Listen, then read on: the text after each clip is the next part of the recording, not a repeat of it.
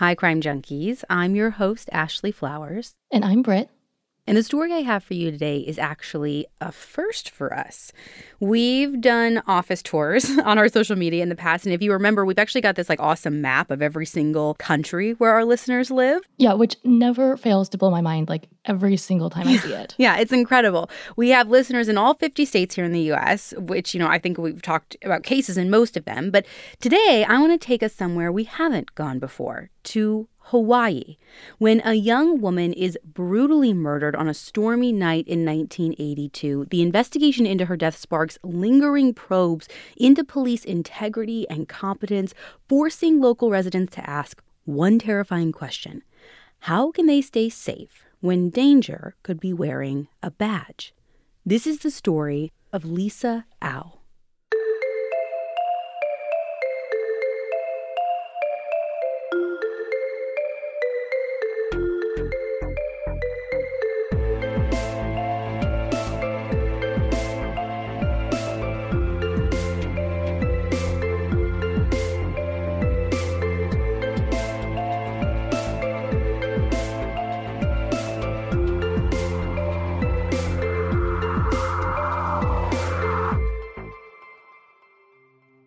Early in the morning of January 21st, 1982, in Kailua, on the island of Oahu, Hawaii, it is absolutely pouring down rain. This is the type of weather where, honestly, all you want to do is curl up on your couch with a blanket and a movie. And so that's exactly what this woman named Candy is doing.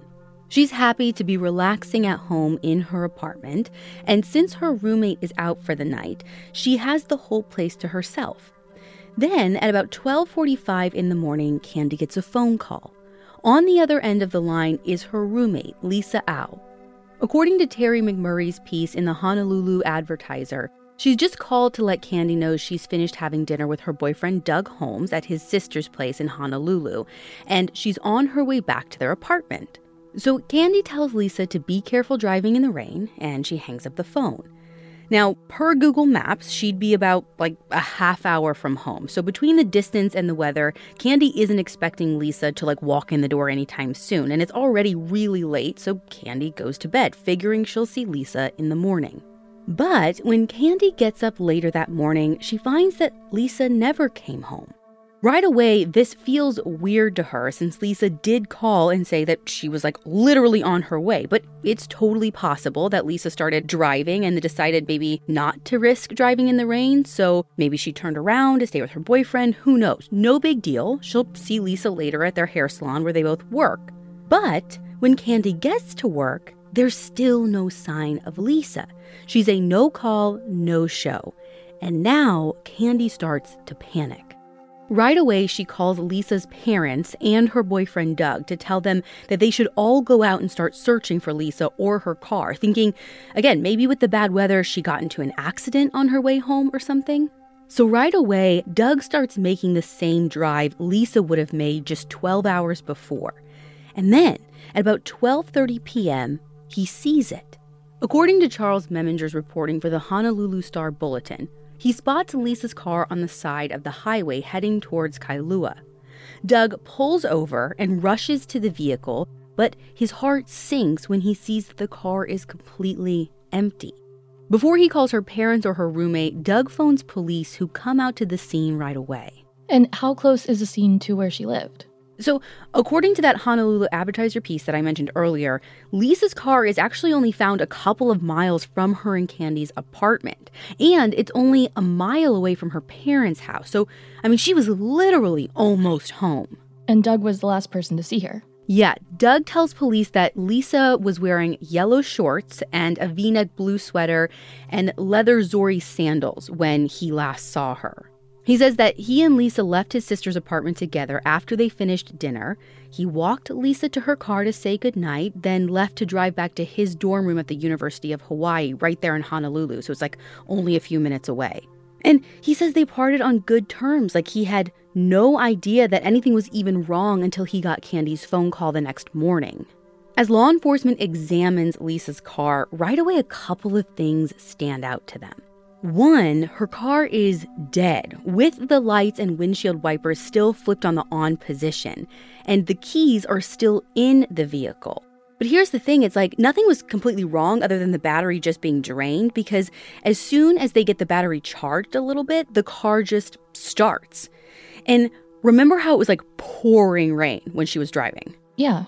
So police noticed that Lisa's driver's side window is actually rolled down a few inches, enough that the whole inside of her car is soaked with a couple of inches of standing water on the car floor, making it impossible to dust for prints until the car dries out.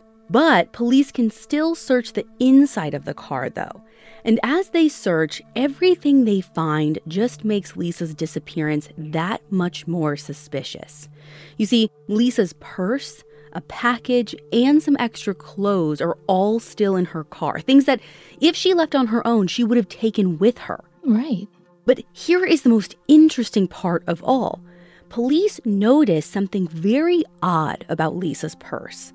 Even though her car interior is wet, the purse itself is totally dry.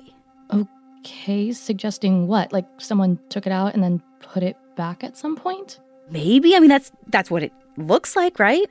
I guess, but is anything missing out of her purse? Well, her wallet was there, so at first glance, nothing really jumps out at them. But when police actually check inside Lisa's wallet, they discover that her driver's license is missing. According to Hawaii News Now, police hurry to check the glove box, and when they do, because they had this sneaking suspicion, they find that Lisa's car registration is missing too. And as you can imagine, that discovery sends chills down investigators' spines because they know all too well who asks for those two specific things. Right, other police. Or someone pretending to be police. This idea of someone impersonating an officer isn't completely new to investigators on Oahu. You see, they have had periodic complaints from local drivers over the past couple of years about a man out on this stretch of highway who pretends to be a police officer in order to get women to pull over. And it's not exactly hard to rig a car to look like an unmarked police car. Like, basically all someone would have to do is put a flashing blue light behind the grille and there. It's like creepy and very simple. Mm-hmm. And while up to this point no one has been killed, according to more of Terry McMurray's reporting for the Honolulu Advertiser, law enforcement understands that at least one incident did turn violent when the assailant found out that the driver was actually a long-haired man instead of a woman. So with the missing documents and no clue as to Lisa's whereabouts, the police are already considering the possibility that she could be in serious danger. Their working theory is that Lisa was abducted between 1 and 1:30 a.m. by someone posing as law enforcement.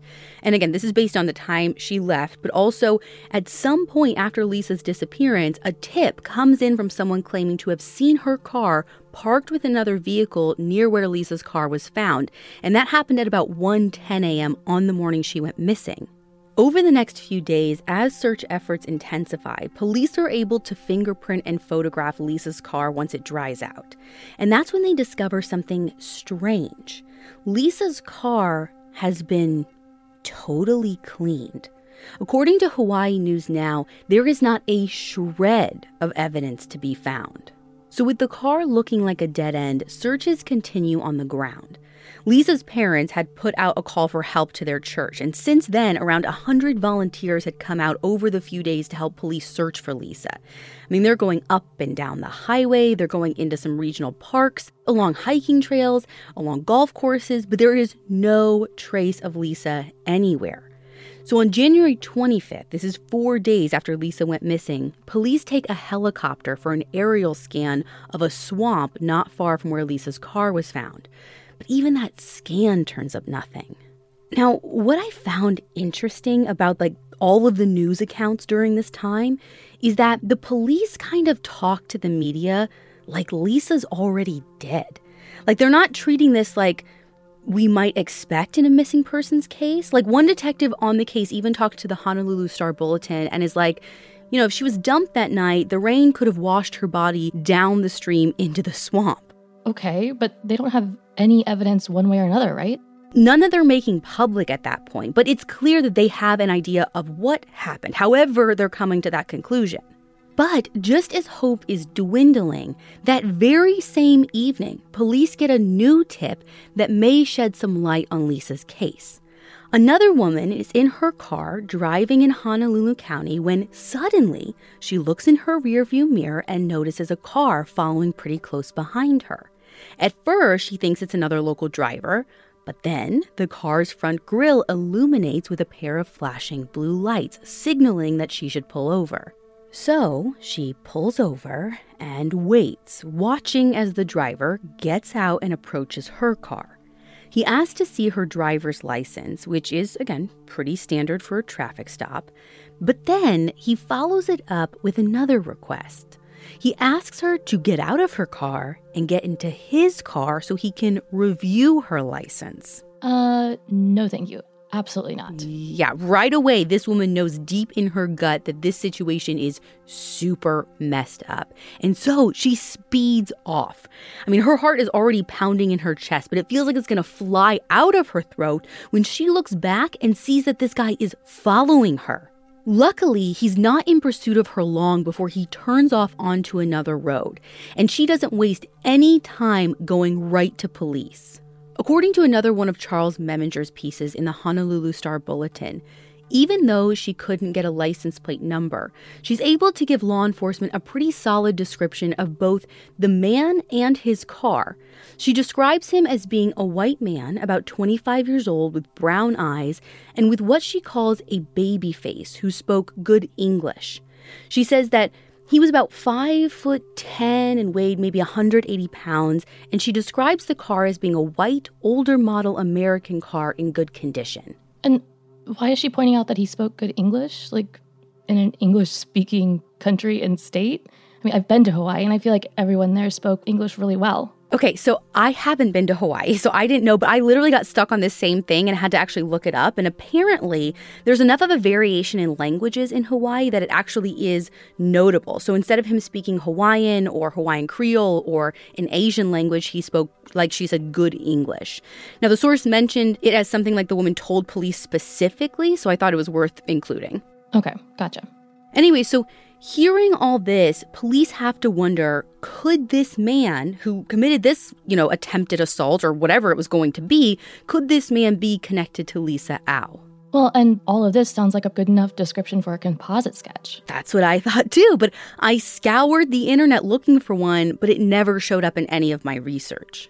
The searches for Lisa and for this unknown man continue over the next week with help from the Hawaii State Rescue Unit, members of the Army Reserve, and more volunteers, while high school students distribute over 150,000 flyers across the island of Oahu. The biggest search efforts are called off on January 29th, but smaller groups refuse to lose their momentum and they keep looking. And then, on January 31st, 10 days since anyone had last seen or heard from Lisa, a phone call comes in just before 2 p.m. with the news police have been both hoping for and dreading. A body has been found on the side of Mount Tantalus. As Terry McMurray wrote for another Honolulu Advertiser piece, when police hurry to the scene, the man who called it in tells them that he was out walking his dog on one of the mountain roads when he caught a whiff of something just terrible. It was a smell that had no place among the serene grass and guava brush. He says he was so alarmed by the smell that he climbed down the embankment to look for the source, only to find it was worse than he ever could have imagined. About 25 feet further down was a nude female body lying face down in the grass. Sure enough, police find this body just where the dog walker indicated. Since she's pretty badly decomposed, there's no way to get a visual identification. But since no other women have been reported missing recently, it seems likely to be Lisa. Officers and homicide investigators spend the rest of the afternoon searching the area for her clothes and any clues that might confirm for them who this person is. But by the time the body is taken off the mountain and transferred to the morgue around 6:30 that evening, all they have are some debris samples. No clothes, no name, just this gnawing suspicion. But the next day, the Honolulu City Medical Examiner makes it official. The body on the mountain belongs to Lisa Au. She was identified through dental records and jewelry that she was still wearing when she was found. 2 necklaces and 3 rings, including a class ring with Lisa's initials. With this grim news, police confirm that this is no longer a search for a missing person. It is now a homicide investigation and a hunt for a murderer. How close was Lisa's body to where her car was found? Well, like I said earlier, her car is only a couple of miles from her apartment in Kailua, but Lisa's body is found about 10 miles back in the other direction, like back towards Honolulu where she was coming from that night. But the mystery of how Lisa's body got so far away from her car is far from the only unanswered question police have to contend with. According to more of Charles Meminger's reporting, Lisa's body is so decomposed that the medical examiner is unable to determine a cause of death or even a time of death. Honestly, you name a way to frustrate an investigation, it's happening in this case. Police have no motive, no suspects, and now no clue as to how Lisa even died. All they have is their theory about a phony cop. What about Lisa's boyfriend, though? Obviously, I feel like looking at the partner is true crime cliche number 1, but he was also the last person to see her alive. Well, yeah, so Lisa's boyfriend, Doug, is definitely interviewed by police, but they're, at least at this time, not looking at him as a possible suspect. And really, that's because they're digging deeper into the strange world of police impersonators. And them digging into that world is about to pay off. On February 4th, Honolulu police announced that they've actually arrested one of these guys, one of these impersonators. Suzanne Sway reported in the Honolulu Advertiser that law enforcement picked up a man named Donald Santana and charged him with impersonating a police officer and possession of a switchblade after he picked up a hitchhiker and pretended to be a detective. But here's the catch. Police don't think Donald is connected to Lisa's murder. Now, they don't specify why exactly, but since Donald is in his late 40s, not in his mid-20s like the baby face, I'm assuming it's because he doesn't match that description. So with one impersonator off the street, law enforcement has another person in mind for Lisa's death, someone that they call their prime suspect. There's just one minor detail. What? Police don't actually know his name. Okay, cool. So they're basically just saying, we know someone did this, and that's it? So here's what happened. According to the Hawaii Tribune Herald, another woman comes forward to police and tells them a story that's becoming all too familiar. She claims she was pulled over by a man pretending to be an officer on the very same night that Lisa went missing, only a half an hour after she left dinner to drive home to Kailua. As she recounts to police, this woman was driving on the highway when she too saw those flashing blue grille lights in her rearview mirror, and so she pulled over her car. And I feel like this is a good time to remind people that it's okay to take a beat and verify that you're really actually getting pulled over. Turn on your flashers, slow down so they know that you see them, you're aware of them, but you are legally allowed to drive to a safe, well-lit place. Yeah, and you are. If you have your phone on you, you can even call police and verify that whoever's behind you trying to pull you over is one of them. Especially when you're talking about an unmarked vehicle. Oh, for sure. And I understand that people of marginalized communities might fear police brutality by not complying right away, but it's also important that everyone knows their rights. Definitely. And listen, for our listeners here in the U.S., I would absolutely recommend checking with local civil rights organizations and your state's branch of the ACLU to get a better picture of the laws around traffic stops in your location. Because, again, it could help you in a time like this. So anyways, this woman tells law enforcement that she did pull over for this person she believed to be a cop, and he told her that she was driving too fast. What I find interesting, though, is that unlike the other traffic stop I told you about, this woman says this weird dude didn't try to, lure her into his car. He just let her go, but not before she got a good look at him and his car.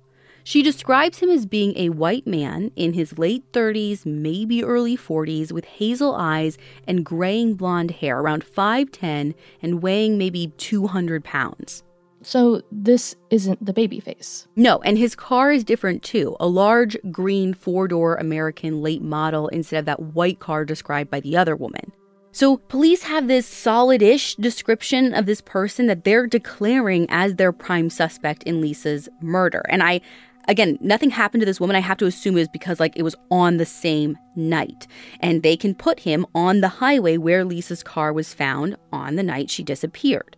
According to Suzanne Sway's reporting in the Honolulu Advertiser, police do actually make a composite sketch of 3 separate men believed to be impersonating police, including this guy, who, again, they're calling their suspect. But police won't be releasing those sketches to the public. What? Why not? The article doesn't say, which, I'm sorry, but not making the sketches public feels like it defeats the purpose of having them made in the first place. I was literally about to say, what's the point if it's just you and the other guys working the case who have the sketch? Yeah, I assume they distribute it between law enforcement, so I don't know if it's a keep an eye out, but don't you think getting it out to more people might be helpful if you literally don't have a name? What do I know? Yeah, I'm baffled by this one. So while these sketches stay behind the blue wall, reports of police impersonations just keep on rolling right in. But only a handful of these reports have the kind of details police actually need. Determined not to let the investigation cool off, police turn inward and consider an uncomfortable possibility. What if the person who pulled Lisa over that night wasn't a fake police officer? What if he really was an officer of the law? And so with that idea in mind, officers start to look through the force's disciplinary records, looking for anyone who might fit their bill. And one name sticks out right away: Thomas D. Byrne. According to Suzanne Sway and James Dooley's article in the Honolulu Advertiser, Thomas was convicted of second-degree sex abuse in September of 1981 for assaulting a teenage girl that he met during the department's police ride-along program. Oh my God. He was sentenced to basically a slap on the wrist.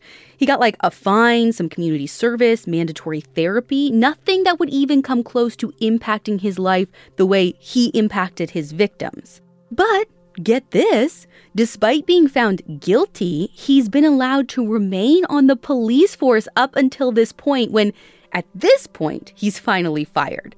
And let me reiterate that. A convicted sex offender was allowed to keep his job, collect his government paycheck, interact with the public, and enjoy all the privileges of his position for months. It makes my blood boil. Yeah. Now, since the police chief just happened to be unavailable for comment to the media about why it took so long to actually get Thomas off the force, it's impossible to know why he wasn't fired way before this. Right, because the way it looks right now says sex abuse is allowed, but a murder investigation is where they decided to draw the line. Seems so, yeah. Now, Thomas voluntarily comes in for questioning, and there's some discrepancies in my source material if police get a warrant to search his car and house or if he just gives them permission. But either way, Thomas's house is only a block away from where Lisa's parents live. So do we know where he was the night Lisa was killed? I don't know if that he ever does give police an alibi. You see, even though Thomas goes to the station to be questioned, he won't actually say anything until his lawyer arrives. And when his lawyer arrives, surprise, surprise, dude shuts all that down right away. So police kind of hit this roadblock with him. And despite the hurdles, they keep looking into him while also continuing down other paths as they work to build their case. Basically, at this point, they're not ruling anything out. They're not ruling anyone out yet. The investigation continues throughout early spring and into summer as police get ready to turn their evidence over to the prosecutor, who will decide whether or not to move forward and press charges. Okay, but press charges against who? Thomas? So that's the thing. In the source material, no one specific is named. Everything up until this point has been about him. But again, no charges have been pressed up to this point. It just says that they're going to present it to the prosecutor. And they'll decide.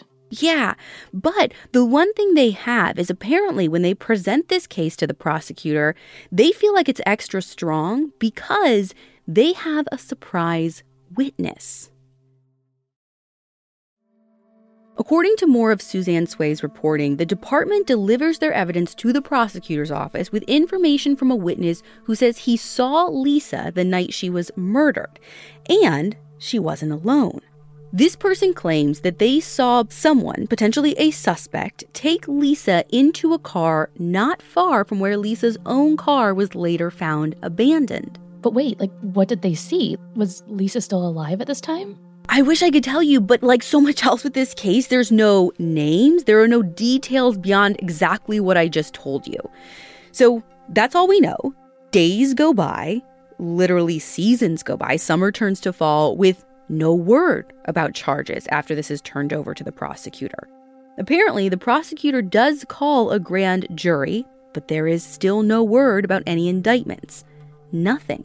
So Thomas Byrne isn't charged with any crime related to Lisa's murder, and neither is anyone else. By the time the 1-year anniversary of Lisa's death rolls around, the case is ice cold. And it stays cold until June of 1983, when police opt for a new way to warm it up. They decide to exhume Lisa's body for a second autopsy. What does Lisa's family think about that?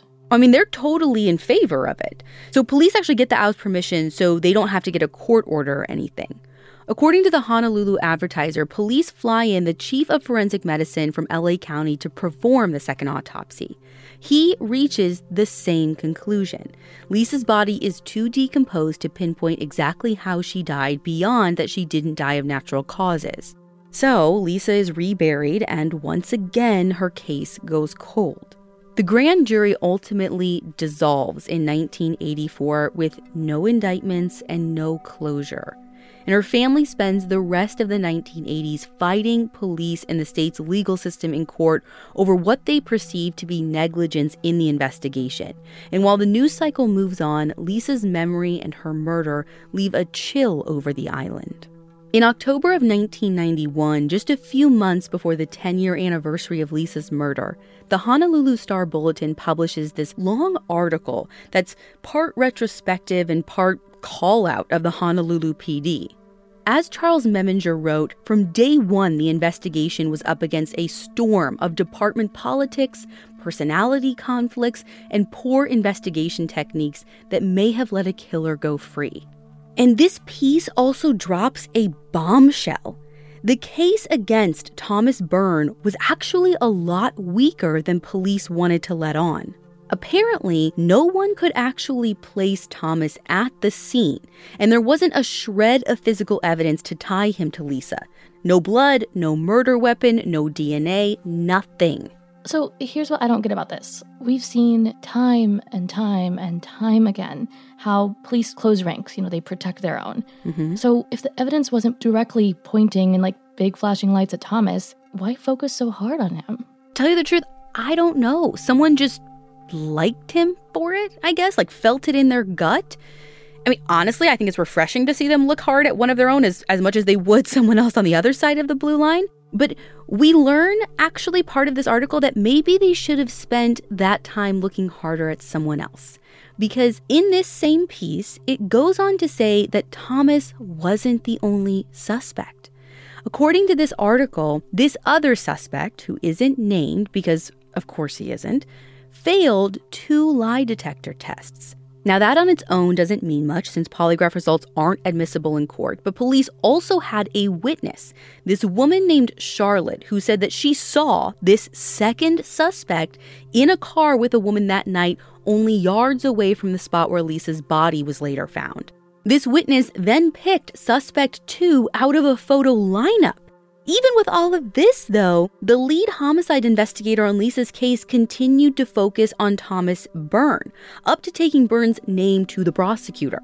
Despite this avalanche of new information, Lisa's case remains at a standstill. More embarrassing revelations keep surfacing over the next few years, like how the medical examiner who performed Lisa's initial autopsy didn't order toxicology tests right away. Instead, do you even want to guess how long he waited for? I would be outraged if it was more than a week and a half. Oh, then prepare to be outraged. He waited for a year. I'm sorry, what? Yeah, and that's not all, because once the results finally came back, they showed that Lisa had cocaine and maybe amphetamines in her system when she was killed. Now, this could have been huge in the initial investigation if police had known about it, because it could have given them new insights into Lisa's last days, even new theories about the night that she died. Yeah. Now, due to the flood of publicity that comes around the case over the past couple of years with these new revelations, police decided to try and capitalize it, to breathe new life into Lisa's case, calling witnesses, reviewing the old files, trying to right the past wrongs. But once again, the news cycle moves on, time passes, and other crimes demand their attention. And gradually, Lisa's case moves to the back burner. 17 more years go by until 2019, when a man named Bert Corneal decides it's time to take his story public. According to the Honolulu Star-Bulletin special report I mentioned earlier, Bert is a former police lieutenant who actually worked Lisa's case back in 1982. And when he left the force, he became a private investigator for Lisa's family. He detailed his findings to Hawaii News Now, painting a damning picture of dysfunction around the investigation. According to Bert, when Lisa's body was exhumed in 1983, it was still in the police body bag. Not only that, but the bag was filthy. It was contaminated with leaves and debris, and Lisa's body had never even been washed. To make matters even worse, her skull and her jawbone seemed to be unaccounted for. What do you mean unaccounted for? Like they're lost? Well, according to Hawaii News Now, the Honolulu police say that the medical examiner's office has them, but the medical examiner's office says no, they were returned to Lisa's casket. But they're not in Lisa's casket. So without exhuming her body again to verify that, there's no way to know for sure. Beyond raising these questions about Lisa's remains, Bert also believes he's debunked the police impersonator theory once and for all. So remember how Lisa's driver's license was missing? Yeah. Apparently, Bert found it. What? Yeah, he retraced Lisa's steps the night she died and discovered that she'd actually stopped off at a grocery store on her way to dinner. And she paid with her stuff with a check and accidentally left her ID there at the store. And he says that he turned the ID over to police. So she didn't even have it when she left after dinner. Right. So this whole idea that she rolled down her window or gave her ID to someone no longer even makes sense. We've been running down the wrong path for how long? But that's not even the biggest bombshell. This isn't even the biggest thing that he debunked. Because he tells KHON News he was in the room when Charlotte, the witness, picked the second suspect out of that photo lineup. He knows the details about what Charlotte saw. And as he reveals, Charlotte didn't just see a woman in a car with someone. The woman appeared to be asleep or unconscious, to the point that when the suspect made a turn in his car, her head just flopped over. And he knows what the suspect looked like back in 1982. More than that, he knows his name. This suspect number 2 was Doug Holmes, Lisa Au's boyfriend. But I thought he was cleared really early on. Not cleared. If you remember, I just said they talked to him, but they were on this path of wanting to track down police impersonators. In their mind, they had bigger fish to fry. Bert alleges that the lead detective on the case in 1982 overlooked obvious reasons to look at Doug closer, like how apparently he had scratches on his face when he called law enforcement about finding Lisa's car. And apparently he admitted that he was trying to break up with her. And by the way, suspect number 2, who we now know is Doug, is the same suspect who failed 2 polygraph tests.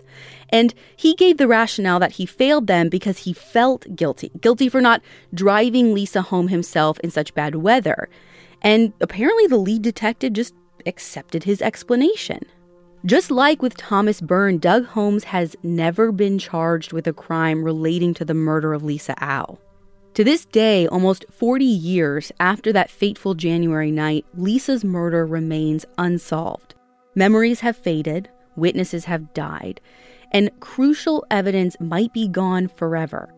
Both of Lisa's parents passed away without knowing the truth about what happened to their daughter, but Lisa's siblings are still alive, and they're still holding out hope that someday, somehow, the truth will be found and justice will finally be done.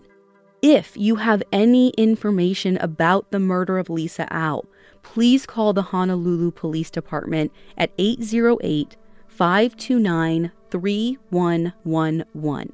Or you can go online and submit your tips anonymously at honolulucrimestoppers.org.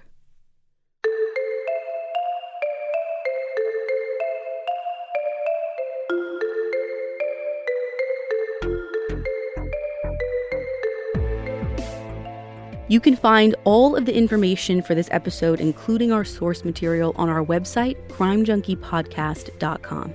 And be sure to follow us on Instagram at Crime Junkie Podcast. We'll be back next week with a brand new episode.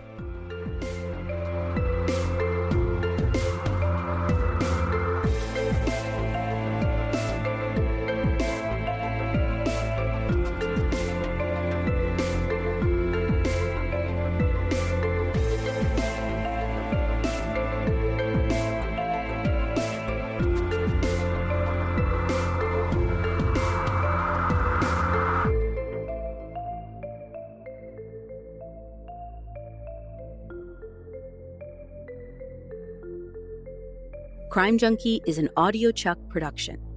So, what do you think, Chuck? Do you approve?